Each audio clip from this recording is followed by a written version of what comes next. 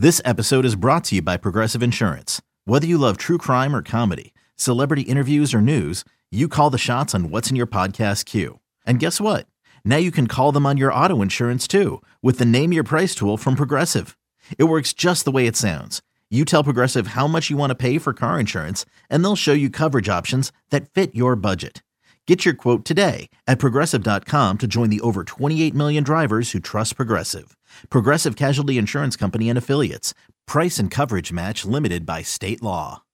When you need mealtime inspiration, it's worth shopping Kroger, where you'll find over 30,000 mouth-watering choices that excite your inner foodie. And no matter what tasty choice you make, you'll enjoy our everyday low prices, plus extra ways to save, like digital coupons worth over $600 each week. You can also save up to $1 off per gallon at the pump with fuel points. More savings and more inspiring flavors make shopping Kroger worth it every time. Kroger, fresh for everyone. Fuel restrictions apply.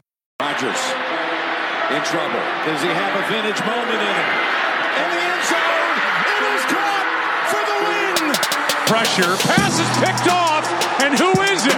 Big B.J. Raji for the touchdown. Welcome back to another episode of Pax What She Said podcast. I am one of your co-hosts, Perry Goldstein, and I'm joined, as always, by my lovely co-host, Maggie Loney. And today, we're doing a mailbag. A bunch of you submitted some questions to us about the Packers, and we're just going to run through them, answer them, have a nice little conversation about the Packers in the upcoming season, and hopefully give you some answers that you find fitting and acceptable. So we're going to start off with the first question, which was, with the Packers not drafting a wide receiver, which current wide receiver takes a big leap this next year? And a few that this person listed was MVS, EQ, Lazard, or Kumerow. So Maggie, what do you think about this? I feel like, I guess I'm thinking of it from, this is probably cheating, but from 2019 to 2020. And because EQ didn't get to play in 2019, I think that his input or output, I guess, actually on the field will be significant compared to, I think Lazard will still see an abundance of snaps. I still think he goes into the season wide receiver 2 or 3. But I don't think that he'll be taking like an astronomical amount more of snaps because of Devin Funchess. I think that we've seen kind of what we'll see from Kumerow and MVS. And I do think that guys like Marquez will be able to take another leap. But I think as far as like current production, EQ is somebody to be really excited about. And obviously, you are still the conductor of the EQ hype train, so I'm sure you'll have a similar response. Yeah, I mean, I think 3 of the 4 guys listed have a potential to make a big leap this season. I agree with you. I think we know what we get out of Kumerow. He's a solid depth guy. He makes plays when he's on the field. But I actually think Lazard is poised to have the biggest breakout this season. He carved out a pretty successful role in LaFleur's plan last season. I think that'll only grow. He had 35 receptions on 52 targets, 477 yards, and 3 touchdowns, and that only started in October. So he only started making meaningful contributions in mid-October. So I actually kind of expect those numbers to go up when he's starting in the lineup in week 1.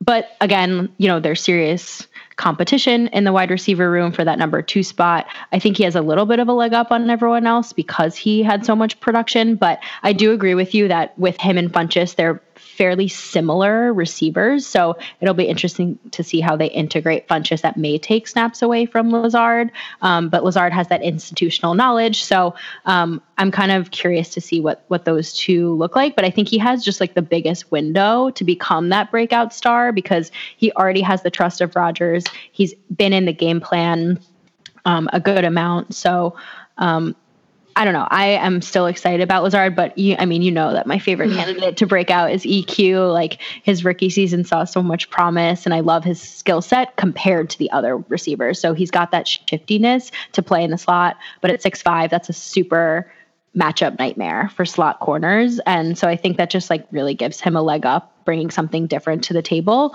And I don't know, his 2018 flashes were they're cause to be excited. Of course, coming off a season-ending ankle injury, I don't think is going to be easy, but I follow him on social, and he's been working out like crazy in quarantine. So really excited to see what he does in camp. And then, of course, I think MVS in year 3 it's time. Either he's going to show that he has what it takes to be part of this offense, or he doesn't. Rodgers even mentioned him in his presser this week. Like, of course, they want things to click and they see him being being that deep threat. But I think it's kind of a make or break year for him.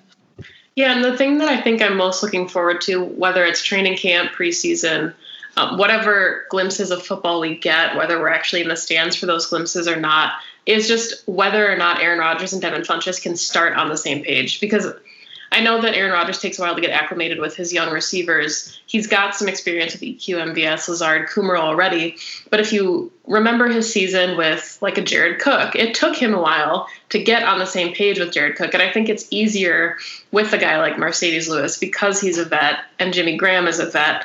And Devin Funchess, yes, is, he's been around the league and he's been in an NFL offense. But I do think that is probably, to me, what can make or break this wide receiving core is if he can come in and immediately make an impact on the field. Because if he's coming in as like your wide receiver 4 or 5 and he's barely seeing the field, it might take a while for him to get acclimated in the offense and gain Rodgers' trust. And then you really need guys like EQ and Lazard to make a more dramatic impact because you don't have that free agent that you thought you did. Yeah. I mean, it's hard to say what Funchess is going to bring because we also don't have a recent season to look back on because he's coming off an injury. So it's really just a bit of a wild card. And, he has all the traits to be a wide receiver that will fit well in this offense. But at the same time, like, I feel like we're moving towards a little bit more of a run first power run offense, and that will be less wide receivers on the field in plays in general. So less opportunities for wide receivers to break out. So it'll just be interesting to see who is given the majority of snaps, obviously after Davante Adams, because he's always number one. Number one in our hearts and on the field. Next, we have a question from Steven. He asked, what's going to be your expectation for fan experience during this NFL season? In Green Bay, we know it's all about fan engagement, from kids on bikes to family night and tailgating. How does the current situation affect that for the season? Yeah, it's hard. Right now, it's really hard to imagine any of those things taking place. I think it's important for us as fans, as well as NFL personnel, to expect this upcoming season's not going to be normal. There may be no traditions like family night and bike rides. There may not even be games that we can attend. But I just think that what's most important is that everyone is safe and does not get sick. And that's first and foremost. And if they're able to play in some capacity, whether it's fanless games or what have you, like, I think everyone should just appreciate that. I will at least appreciate that I have football to watch on my television and not ask for any more. I think this pandemic has just kind of taught me that not to take any of that for granted and appreciate like any morsel of normalcy that I'm given. And if that just means that we all have to watch at home on our couches and there's no fans in the stadium, I think it'll just make people very excited. I also see, it being really big for broadcasters. I think, we saw the draft was the most watched draft in NFL history. Like, games might be the most watched games in NFL history because fans can't go and they're just itching. So I know it's really important in Green Bay, but I also think we have to remember that if those things are omitted because of the virus and they're omitted, but we still get to watch a game, like, that's the most important. Yeah, and as somebody that lives in Wisconsin, and I'm sure a lot of listeners live in Wisconsin, Brown County is one of the heaviest hit areas right now in our state as far as the numbers are concerned. So yes, as much as, we rely on things like kids on bikes and family night and things just for the economy of Green Bay alone, like, I know that that's going to be pretty devastating to such a small market franchise. I do think that this is a big opportunity for social media. I think, the video element and the way that, fans can kind of see a different side of the game. When Matt LaFleur came on as head coach and we started getting those locker room glimpses after wins. You know, all those things were so new, and we all, at least I thought, we all kind of relished those because they were glimpses into, you know, the Packers have such a rich history and depth there that sometimes it feels so traditional that they don't really break that mold very often. So getting some of those like social media looks, or maybe the way that whether they can go behind the scenes, like here's what a weight room looks like. I think that there's a real opportunity. You mentioned the draft and that being the most watched, to kind of create some of those virtual moments for fans, even if we can't have those moments in person. Yeah, I know we'll all miss tailgating and like the community aspect that football brings, but at the same time, like you mentioned, social media can also do that. It's not the same. It won't fill the void completely, but it can also bring us together if we let it. It's tough for me though, because obviously I'm coming from a place that's like basically the epicenter of the epidemic. Like I live in New York City. I cannot imagine myself and thousands of other people like heading over to MetLife Stadium, you know, for a game. So it's just, but I know also that some states are saying that they're going to open up soon. First, you know, yeah, I know it's hard to imagine, but some are going to open up soon to let players into practice, et cetera. And it's just a wait and see. I'm with you, but now we get to, well, I don't know if this is like super happy. I was going to say we can take it in a better direction, but here's the next one. At the time of the draft, commentators essentially write off day 3 picks, saying day 2 picks rarely work out and it's a crapshoot. Quote, is it realistic or more desperation to hope that Kingsley Keke will be the missing piece so desperately needed on the interior of the defensive line? I love this question because I love talking about Kingsley Keke and the defensive line. I mean, I feel like we've touched on this so much, and like it's definitely realistic to make that assumption. You don't just draft players and not expect or hope that they're going to make a contribution to your team. Also, in the limited snaps we saw of him last season, he showed a lot of promise. I think if he gets more of an opportunity, he could really pleasantly surprise everyone. Not to mention the coaches and the players have all expressed excitement in what he can bring to the table. So he's kind of one of my breakout candidates, honestly, this upcoming season. So not desperation or hope or convenience. I think it's very realistic to say that he will make a more meaningful contribution on the defensive line. Yeah, I think he finds himself having one of the best opportunities on the team because, you know, the Packers are still expecting a lot out of 3rd round pick Montravius Adams. They did sign Trayvon Hester in free agency, but they didn't really go out and get a splash guy. Like, you know, if Snacks Harrison was coming to Green Bay, that he'd be eating up, that's a really good pun, he'd be eating up a lot of those snaps on the defensive line opposite Kenny Clark. You know, guys like Dean Lowry are going to get their playing time. But behind Dean Lowry and Kenny Clark, there is a lot of unknown right now, and Kingsley Keke will have a huge opportunity. And I get the day 3 draft pick thing being a concern, but you always find guys that contribute. Blake Martinez as a 4th rounder contributed, you know, played almost every down for the Packers during his career.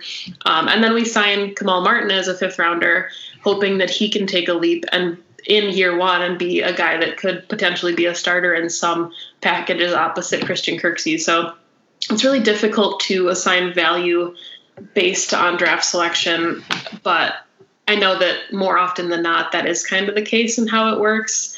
You know, like Oren Burks being valued higher than Ty Summers given the 3rd and 7th round draft status. But yeah, I think Keke to me definitely has one of the best opportunities on the team to really make a significant jump. And I don't think that's just because we're fans of him. I think that he plays at a position that is, you know, really in need of some help. And I think that he's proven, like you said, in the limited snaps, that there's a lot of potential there if he gets to work into the rotation. Yeah, I dislike judging based off of where a guy is picked. I think there's a lot of factors that go into it, and a lot of things that aren't looked at. And it takes, you know, our best wide receiver and arguably one of the best wide receivers in Packer history was taken in the 7th round. So it's just, you know, you see guys that maybe go to smaller schools or maybe aren't as looked at. Maybe they coming out to the draft with an injury and it makes them fall. Like, you just never know. So I definitely don't look at Kingsley Keke and say, oh, he's taken day 3. You know, he's less likely to make any kind of meaningful contribution because of that. I kind of look at his production on the field and also, like you said, the opportunity that he has, which is big. I know we feel strongly that Dean Lowry is a great depth guy, but not your really solid kind of rock next to Kenny Clark. And I think Kingsley can get into that rotation and do some things. So next question that I definitely want to talk about is, what statistical output would you consider to be, quote, successful for A.J. Dillon this upcoming season? Yeah, I really like this question because I love A.J. Dillon. But the problem is that I also love Jamal Williams and I love Aaron Jones. And this, to me, is such an exciting trio for the Packers because they all do different things and they all bring versatility to the offense. I don't know if any of our listeners are readers of the Insider Inbox from Packers.com, but they've been trying to think of a nickname for the three, like Thunder, Lightning, Hail, Thunder, Lightning, Heavy Rain. So it's been fun to kind of think about the different dynamic that all the backs have. But Jamal Williams in 2019 only played 35% of snaps, and that was a decrease from 2018. Aaron Jones was hurt, but he played almost 50% of snaps in 2018. So I think statistical output, I can see A.J. Dillon and Jamal Williams really splitting a bulk of those remaining snaps, whether they each take 20% of the 40%. I think Jamal will still play a little bit more, but I think as we get into the winter months and the cold, Jamal and A.J. are really going to shine, given their versatility as the kind of power backs. And I think Jamal will carve out a role for himself as a pass catching back. I think that now the kind of bruiser role maybe will shift to A.J., but I could see him getting a couple touchdowns in 2020. I don't think it'll be like an Eddie Lacy rookie season or anything because we still do have Aaron Jones and know what he's capable of. And I think that Aaron Jones is still the guy. I don't think this changes anything, but I do think that there's a lot to be excited about with that trio.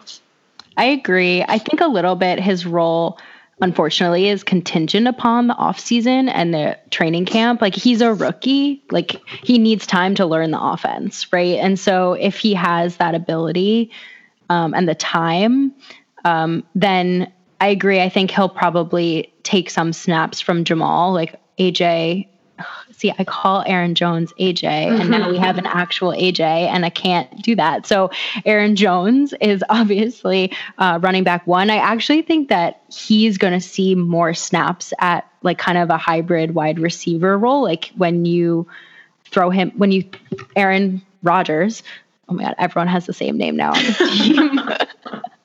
When Rodgers was throwing him the ball last season, he was really successful at it. So I think if the three of them are going to see snaps, like you said, Jamal is going to be a bit of a catch passing back, and so is Aaron Jones, and A.J. Dillon will be that bruiser. But I don't want to put he has to have X number of yards or X number of touches for him to be successful. Like, I don't want to set unrealistic expectations for a rookie that might have a difficult or unusual offseason. I want to see how Matt LaFleur uses him, but if he sees the field like 15 to 20% of snaps, like, and is contributing alongside the already great tandem that we have, that's a success to me. Yeah, and I think that really segues into another good question that we got that said, could the offense's new run focus provide benefits to a defense that struggled against the run? So your thoughts, because I love that question. I think it's great. This was such an interesting question. It like, I see it. Okay. So I think if our new kind of like run scheme is successful, I see it helping the defense in two ways. One is running the ball takes time off the clock. And so the longer the offense is on the field and we're running the ball successfully, the less time the defense is to preserve their energy and strength. And that's just like overall. But also if the defense is going up against a very run-heavy offense in practice, that's just additional reps against what they might be seeing on the field against their opponents on game day. And I think that's just like good training for them. Yeah, I think the scout team offense-defense dynamic is really interesting, but I kind of thought of it the same way that you did initially, where, yes, the Packers really struggled to convert on third down, to sustain drives. And even though the defense looked really good, in like maybe the first half of games, they started to get really gassed at the end of the game. And even though they were working as hard as they possibly could, I mean, there's clips of Kenny Clark, I think in the NFC Championship game, just, yelling, like, we have to do something.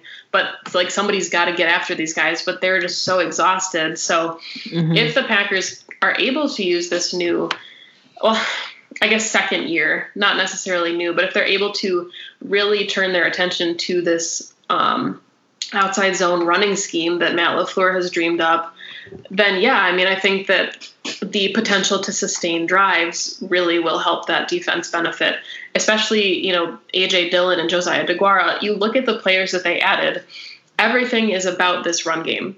So will this emphasis on the run offense open up the passing offense? Of course. All of these things will work together to hopefully, if all goes according to plan, make your franchise more successful, because it is those little things that maybe don't appear to the naked eye that, the defense isn't as exhausted because they're playing 35 minutes instead of 47 minutes in a championship game getting run over without being able to get off the field. And I think that substituting element is really big too. If these guys have time to catch their breath, you're okay to stay on the defense for an entire drive rather than trying to switch out, getting 12-man penalties. Just all those little things work cohesively. So I really like that question. I thought that was a really interesting way to approach everything. Next question, really straightforward. Do you think Jordan Love will be quarterback 2 or quarterback 3? I've been thinking about this a lot, especially since our second to last episode that we did on the 90-man roster. And I just don't think that the Packers spent a first-round pick on a guy who's going to be quarterback 3. I just think that Jordan Love should and will be QB2. It would be off is the word that I think of if I saw the depth chart and saw that Tim Boyle was ahead of Jordan Love. I know that he has kind of like that knowledge of the offense over Jordan Love, but like you don't take a first round trade up in the first round for someone who's going to be your third string quarterback. Yeah, and I think this is super interesting because while I agree with you that it would be really weird to invest so heavily into a quarterback, you're not hoping that he plays for at least 2 or 3 seasons. So if he has to sit and learn, especially in what is the weirdest offseason of all time, maybe not being able to get those live reps and the live sit downs to learn the playbook, Tim Boyle is like premium insurance, right? Like you either keep him as quarterback 3 on the depth chart in case something happens and you don't feel that Jordan Love is ready, or he proves that he deserves the QB2 spot because Jordan Love is just so new that maybe he's not ready to fill that void. So it's hard for me to picture Tim Boyle not being on the roster, I guess, the 53, just because, I'm not sure if he'd be 2 or 3 on the depth chart, but I think that the value he brings, even just working on the scout team with Jordan Love while Aaron Rodgers is taking, obviously, QB1 snaps, that element to me, I think, is what'll be most important, is just, Jordan Love and his acclimation to the offense, being unable to do a lot of that in-person work. Yeah. I don't see Tim Boyle going anywhere for sure. I think he's going to be at least there in camp and throughout. And the Packers historically keep around 3 quarterbacks on their roster anyway. But I think if they're very serious, which they seem to be very serious about Jordan Love being that heir apparent, then you'd imagine he'd be QB2, learning and soaking up everything he can from Aaron Rodgers while he can, and potentially in games where we've just blown out our opponents and he gets to go in the fourth quarter, situations like that, it's going to be him. But, this is the time where I kind of appreciate preseason because you get to see a little bit where the staff thinks of players in the depth chart, and we'd get to see a little bit of Jordan Love. We'd get to see a little bit of Tim Boyle because, Aaron usually plays like a series in the preseason and that's it. So if we do have a preseason, I'd be very curious to see, do they put Jordan Love in first? Do they put Boyle in first? How many snaps do they get and what do they look like? Yeah, I cannot wait for the preseason to see that kind of division of snaps between Love and Tim Boyle. And then they have the third quarterback behind Rodgers, who's, maybe would be a practice squad guy. I don't see the Packers keeping 4 quarterbacks on their active roster and practice squad. So maybe, maybe not. But yeah, if I would expect Jordan Love to get like 75% of snaps in the preseason, just because the Packers will really want to see what they have out of him. You know, it's going to be the talk of the preseason, regardless, whether he looks really good or he looks like a rookie that's a developmental pick trying to develop in the NFL. It's going to be so fascinating to see kind of where he's at. A lot of the rookies just acclimating to a new offense in the NFL or defense in a pandemic. Another question from Peter, who is one of our friends and listeners across the pond. He says, in my imaginary world, due to COVID-19, the NFL dictates that the 2020 season will be played as 7-on-7 flag football. Does this help or hinder the Packers' chances? I mean, I like to imagine that we'd smoke them in flag football, but, you know, speed is definitely not our biggest strength, I'd say, on this team, for better or for worse. So in flag football, that's important because all you're going after is the flag. So I don't know, maybe it would hurt us. Maybe MVS would finally be the breakout star because he's fast as hell. It's only 7-on-7 too, so you got to pick and choose who's on the field. I love flag football. I do too. I love playing flag football. If the Packers want to call me and Perry to come coach up the Packers for 7-on-7, when I lived in Washington D.C., I played on a intramural flag football team. What position were you? Running back. Were you? Yeah. I was always the quarterback, so this is a dream team. I don't really. Okay, for someone who loves football as much as I do, I have a very bad spiral. Really? Yeah. So, I have the most beautiful lefty spiral on the planet. Of course you do. In 6th grade, my gym teacher said, "Hey, lefty spiral." And it has obviously stuck with me since that day because I'm still talking about it as a 26-year-old adult. No, I'm definitely a runner. Definitely a runner. Well, that's fine. I don't like to run. I would be the peak passing quarterback. So clearly, we are two perfect, versatile chess pieces for this Packers flag football team. But I need like AJ Dillon blocking for me because I'm 5'3", and that's just not like. Yeah, my size is definitely a deterrent. I'd say 5'2", barely. What if Kevin King was covering you? Just imagine that. Oh, he would. He's got a whole foot on me. That you're comfortable enough with yourself to be like, yeah, he would win. If you said you would win, I was going to be like, I'm impressed. I need to carry that energy. No way. That would be a serious flex if I thought I could beat Kevin King one-on-one. You should tweet him and see if he'll come meet up with you to put a video together. I'd do that. All right, Peter, I definitely think that 7-on-7 flag football would be very interesting. I think that it might give the Packers defense a little bit more to get after the quarterback. Isn't there like a 5-second rule where you have to, I guess it depends what kind of flag football you're playing. But yeah, if you give Z and Kenny the opportunity to get after somebody, I feel like it's harder to run 7-on-7 than 11-on-11. So maybe that's what the Packers need in 2020 is flags on the belt. Question from Jared. How do you think the new wide receivers coach will help our wide receivers grow? You know, I don't know much about the new guy. I do appreciate how much the Packers promote from within.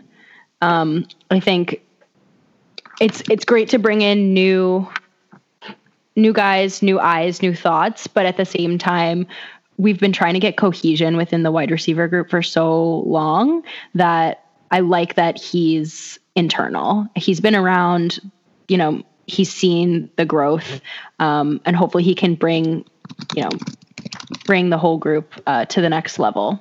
That's kind of what I think about it. Yeah, I really liked Alvis Whitted, last season, and I think that it's kind of cool that he stuck around in Wisconsin and now he's the wide receivers coach for the Badgers.